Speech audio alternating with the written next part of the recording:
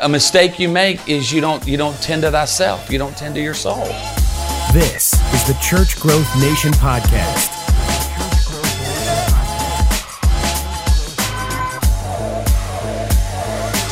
I think for me, the biggest growth as a man that I've had is within the last 6 or 7 years, I started to stop fighting the fact that I don't fit a mold. Yeah.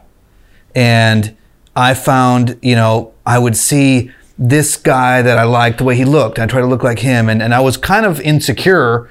And so I didn't embrace my weirdness, and I just tried to be all things to all people. Yeah. And when I stopped, just I have a good marriage, and when my wife would just encourage me, just like, I like you the way you are, and I started kind of embracing okay, well, here's the deal. I know I'm weird. I know that I am not really nice. I'm not, y'all know, I'm not really nice. I'm not this friendly social guy. Yeah. I'm not this, thank you very much. I'm not a feely guy. I'm not all these things, but I was trying to pretend it when I just realized, listen, I'm just going to be full-fledged authentic, take it or leave it, and it surprised me. I had the opposite effect. I thought I was going to have less people be attracted to me. More, I'm like, oh, they want to work with me, because I think people are attracted to just, I'm comfortable in my own skin. And I think that if pastors were because some of the greatest pastors that we think of, they're all very different in their personalities. They maybe have models, but they've embraced it. They're not trying to be, they're being them. Do you know what I mean? Yeah, and everybody, that's what gets me is everybody starts hating on somebody and you don't really know them, and you don't really, you're not in their context, you're not in their situation, but yet from afar you're judging. I did 2 interviews the last year at our conference. One was with Carl Lentz, and then the next I said, I want to do something completely opposite.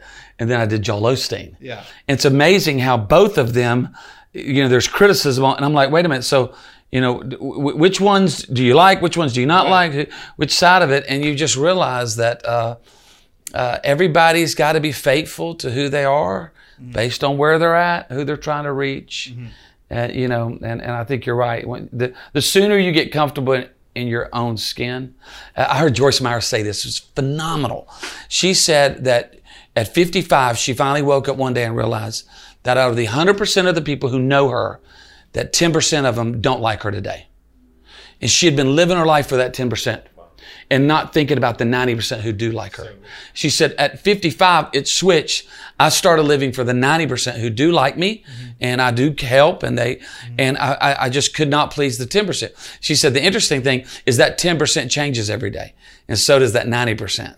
So there are some that are in a 90%, you get it that flip a week later because of something you say or a book you write or something you wear.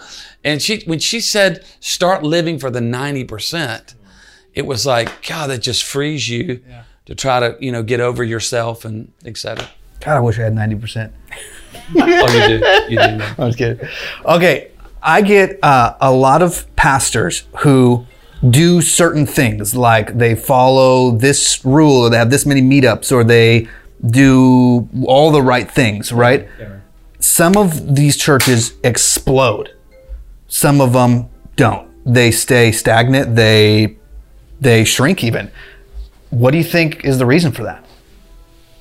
Man, it's just, I think you can do a checklist, okay? Or, are you being, you always start with yourself. Am I being a good leader? Am I caring for people? Am I spiritually in tune? But then there's just some dynamics that you cannot figure out. I got a good friend of mine, John Siebling, who is in Memphis. And for the first 10 years of his church, it took him 10 years. And phenomenal. He grew from 0 to 1,000. Took him 10 years. Well, he's got friends who differently. But then the next 10 years, he went from 1,000 to 5,000. And I said, what did you do different? He said, not much. I don't know. He said, we stayed at it. We were faithful. I think there are some answers that you can try to figure out, but a lot of it is just being faithful and just realizing that, God will make it grow. And there are some scoreboards that are more important than the attendance.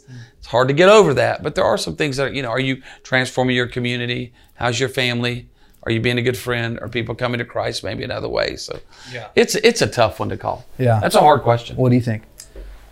I think I have some churchy answers that I could rattle off, or some church growth answers, but I think I'm biased because I worked the plan worked for us. So I think it works everywhere because it worked for us, and everyone said, ARC's kind of a South thing, and I don't know if it works in the West Coast, and the opposite is true for us and for a lot of guys we're seeing. But I'd go back to faithfulness. I would say, I think God's not going to judge you on the size of your church or the size of, how many Instagram followers. He says, well done, good and faithful servant. So my scope lately has been, all right, God, teach me what's good. What am I really trying to accomplish with my ministry? What are my motives? What's good in your eyes? What does it mean to be faithful with that? And so if I'm faithful with 100, will I be faithful with 500 or 1,000, et cetera? And then what does it mean to serve people? And I think if you do those things, you keep your heart right, and then you're leaning in towards to the Dino Rizzos of the world, saying, hey, what do you think we should do here? And you have a couple guys that you can call. Mm-hmm. I just think you need to be in relationship with people that can encourage you in the dips, and then you keep leaning in and learning and growing, and I think good things will happen. Well, how would you answer that? Well, you're in business for 4 years? 5. It's going fantastic. Yeah. So there's somebody else who started a business 5 years ago. How would you answer that? Because it's so many of the principles are the same. Yeah. You've been very successful here. Well, business-wise is very different because they're connecting with an entity, not me personally. Right. And so I'm very particular on our brand. What we put on. But you've done well with your brand. Well, I've done well with our brand, but here's the difference. When it's a church, at the very beginning, like putting a fire, like you're getting at the very beginning, they feel connected to the pastor. Yeah, yeah. And the difference that I don't think that we can account for on paper is the personalities. And I think at the very beginning, you could have thrown a come to my house barbecue dinner, and you would have had 50 people show up who all 50 of them felt like they were buddies of yours. Sure. And some people don't have that DNA. Yeah. They may be like, I followed the rules, right, but I'm at the beginning, you have to be in that kind of relationship. I've heard it said that you can only be like true friends with, I think they did like something around 60 people, like deep level friends. Other than that, you just know them. Mm-hmm. But then you have to be like, well, I'm going all in and I'm going to find my key 50, 60 people. Some people are like, I want to do it, but I want to sit in my office. I want to plan the message. I want to make sure we have a meetup. I want to do everything right. But they don't have a lot of people that feel like they're that approachable, that their personality is, one like yours, where you could be buddies with anybody. You could go to the coffee shop and you could have a friend in 5 minutes. Some people like me, I just try to put up an aura that says, please don't talk to me. And you just walk in a place that says, come here, give me a hug. Free hugs today. Do you agree? Do you disagree? Yeah, I think it's true. I mean, what do they say? You buy into the man before you buy into the mission. Yeah. So in church, it's that way. Yeah. And there's, when you start getting to a certain level though, there are those transferable principles of good stewardship, of time management, of brand managing, customer service. Yeah. Those things immediately translate over. Where Adam's at now with his church growing like that, year 2, you start getting into 3, 4, 5, the expectations of people, they're wanting some of those things that are transferable in business as well as in church world. So there are some transferable things. Yeah. As we end this, here's what I want to ask. I want to ask about mistakes. Some of the biggest mistakes that you've seen happen when somebody's trying to grow their church or do an event or grow their leadership or hire somebody. A mistake that's a trend that keeps kind of coming around, and I don't think people are getting it yet. What are you seeing? I'll beat this drum. One of the things I was coached early on with ARC was when you move into a city, every single person is a person that has either a relationship with God in a church, and great, God bless you, stay there, or they don't. And that you got to connect with people, man. And if you're going to be healthy as a church plant, you got to be willing to go after everybody. And I've heard people say, don't be too desperate. And I get it. You got to come off cool and be like, hey, don't be weird. Like, hey, do you know Jesus Christ? But you got to look at every single person like, I wonder if that guy's connected to a church. I wonder if she has a pastor that's praying for her. And I think what a lot of guys do is unintentionally, they create a bubble before they actually plant their church. They create a clique, create an in and out. And I think people are highly sensitive to that because we're so comparison centric. We automatically walk into places and go, Are they for me or against me? Am I in or out? Do I look like them or not? So you got to create a very middle of the road. I love Pastor Brian Houston. He says, "Oi, we create a church at Hillsong that goes for M. We go for the middle of the road, mate. It's everybody." And I had to do my Brian Houston. But yeah, so he does the middle of the road.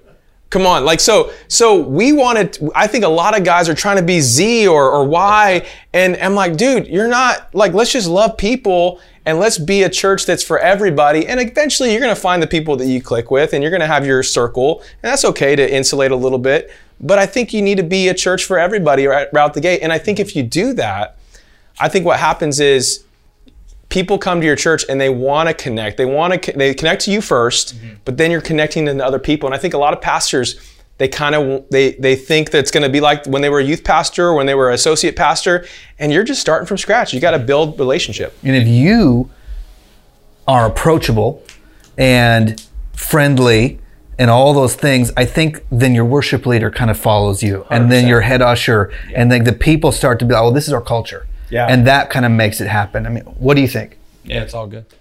All good. I mean, I think it is true. You get, you have the people. We tried to do this, son, when you're trying to start. It's like, we're going to do something that's never been done before. It's like, there's a reason why it's never been done. It does not work. And so, it's like, I remember we had some people come in, they were going to start a church in Baton Rouge. These Baton Rouge people, Catholic, man, they're Catholic people, plant workers, we eating boudin, cheering on LSU. It's football faith and it's Saturday night. I mean, they are a simple, incredible people. And I remember he came and met me. He said, "Yeah, we're just gonna have a church. It's gonna be downtown. It's just gonna be real missional, real contemplating. We're gonna reach people that only wear suede on Thursdays and do handbells. And it's just this eclectic group." And I was like, "Well, there are none of those. There are none of those here. You will have no one on Thursday nights at 9:41 because that's a scripture. No. This is way too hard. Yeah. Be friendly. Yeah. Just middle of the road. And so it does make it. But I would probably say, and I'll just take a second on this. And this goes deep and serious. But a mistake you make is you don't tend to thyself. You don't tend to your soul. You have to tend to thyself. And it would be in the role that I'm in now, where a pastor for 20 years, and now I spend majority of my time with pastors. Mm-hmm. And I spend a lot of my time with pastors in pain, or their wife's in pain, or their kids are in pain, or you're just helping guys that have hit the wall and they are emotionally a wreck. Not to be a bummer, but you just talk. I spend a lot of time having those chats, and so much of it goes back to, you're not tending to your own garden. You're not tending to your own soul. Because if you have nothing to give, then out of nothing comes nothing. And so the first person to lead is thyself.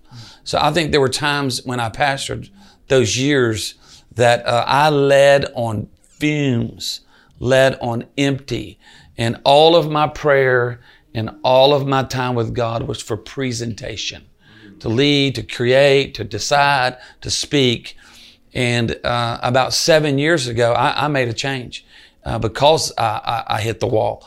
And I decided I'm going to live from a place of devotion. And my duty and my to-dos will come from a place of devotion. And I think that's something that I encourage a lot of guys to make sure, don't forget your soul in all the other 1,000 things you need to do. Yeah. I think it's a huge mistake. Yeah. There's 5,000 people that will watch this that are thinking about planting a church. Yeah. What should they do if they want to get involved with ARC? Right here, ARC.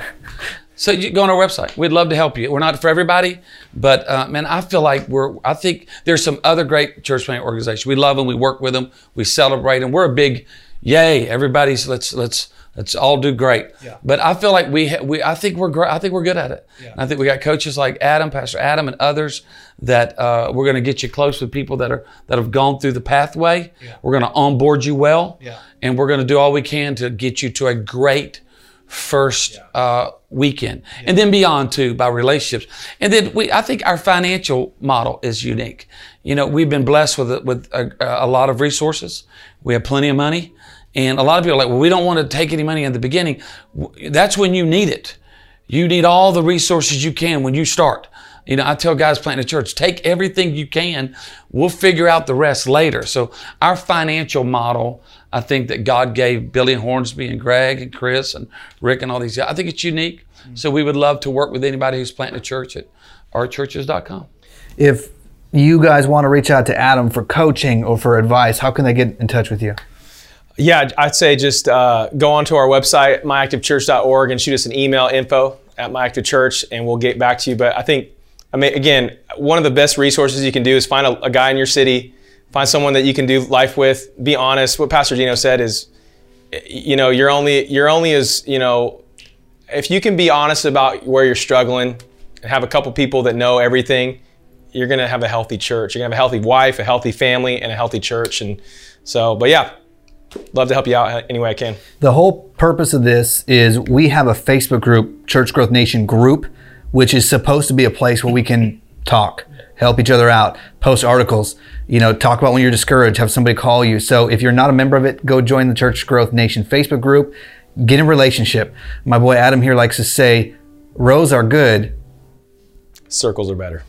Cheesy. I don't think he came up with it, but it. Hashtag Andy Stanley. Okay. Thank you, Dino. Good to see you. Thank you, Adam. Thank you, Ross. Talk to you guys soon.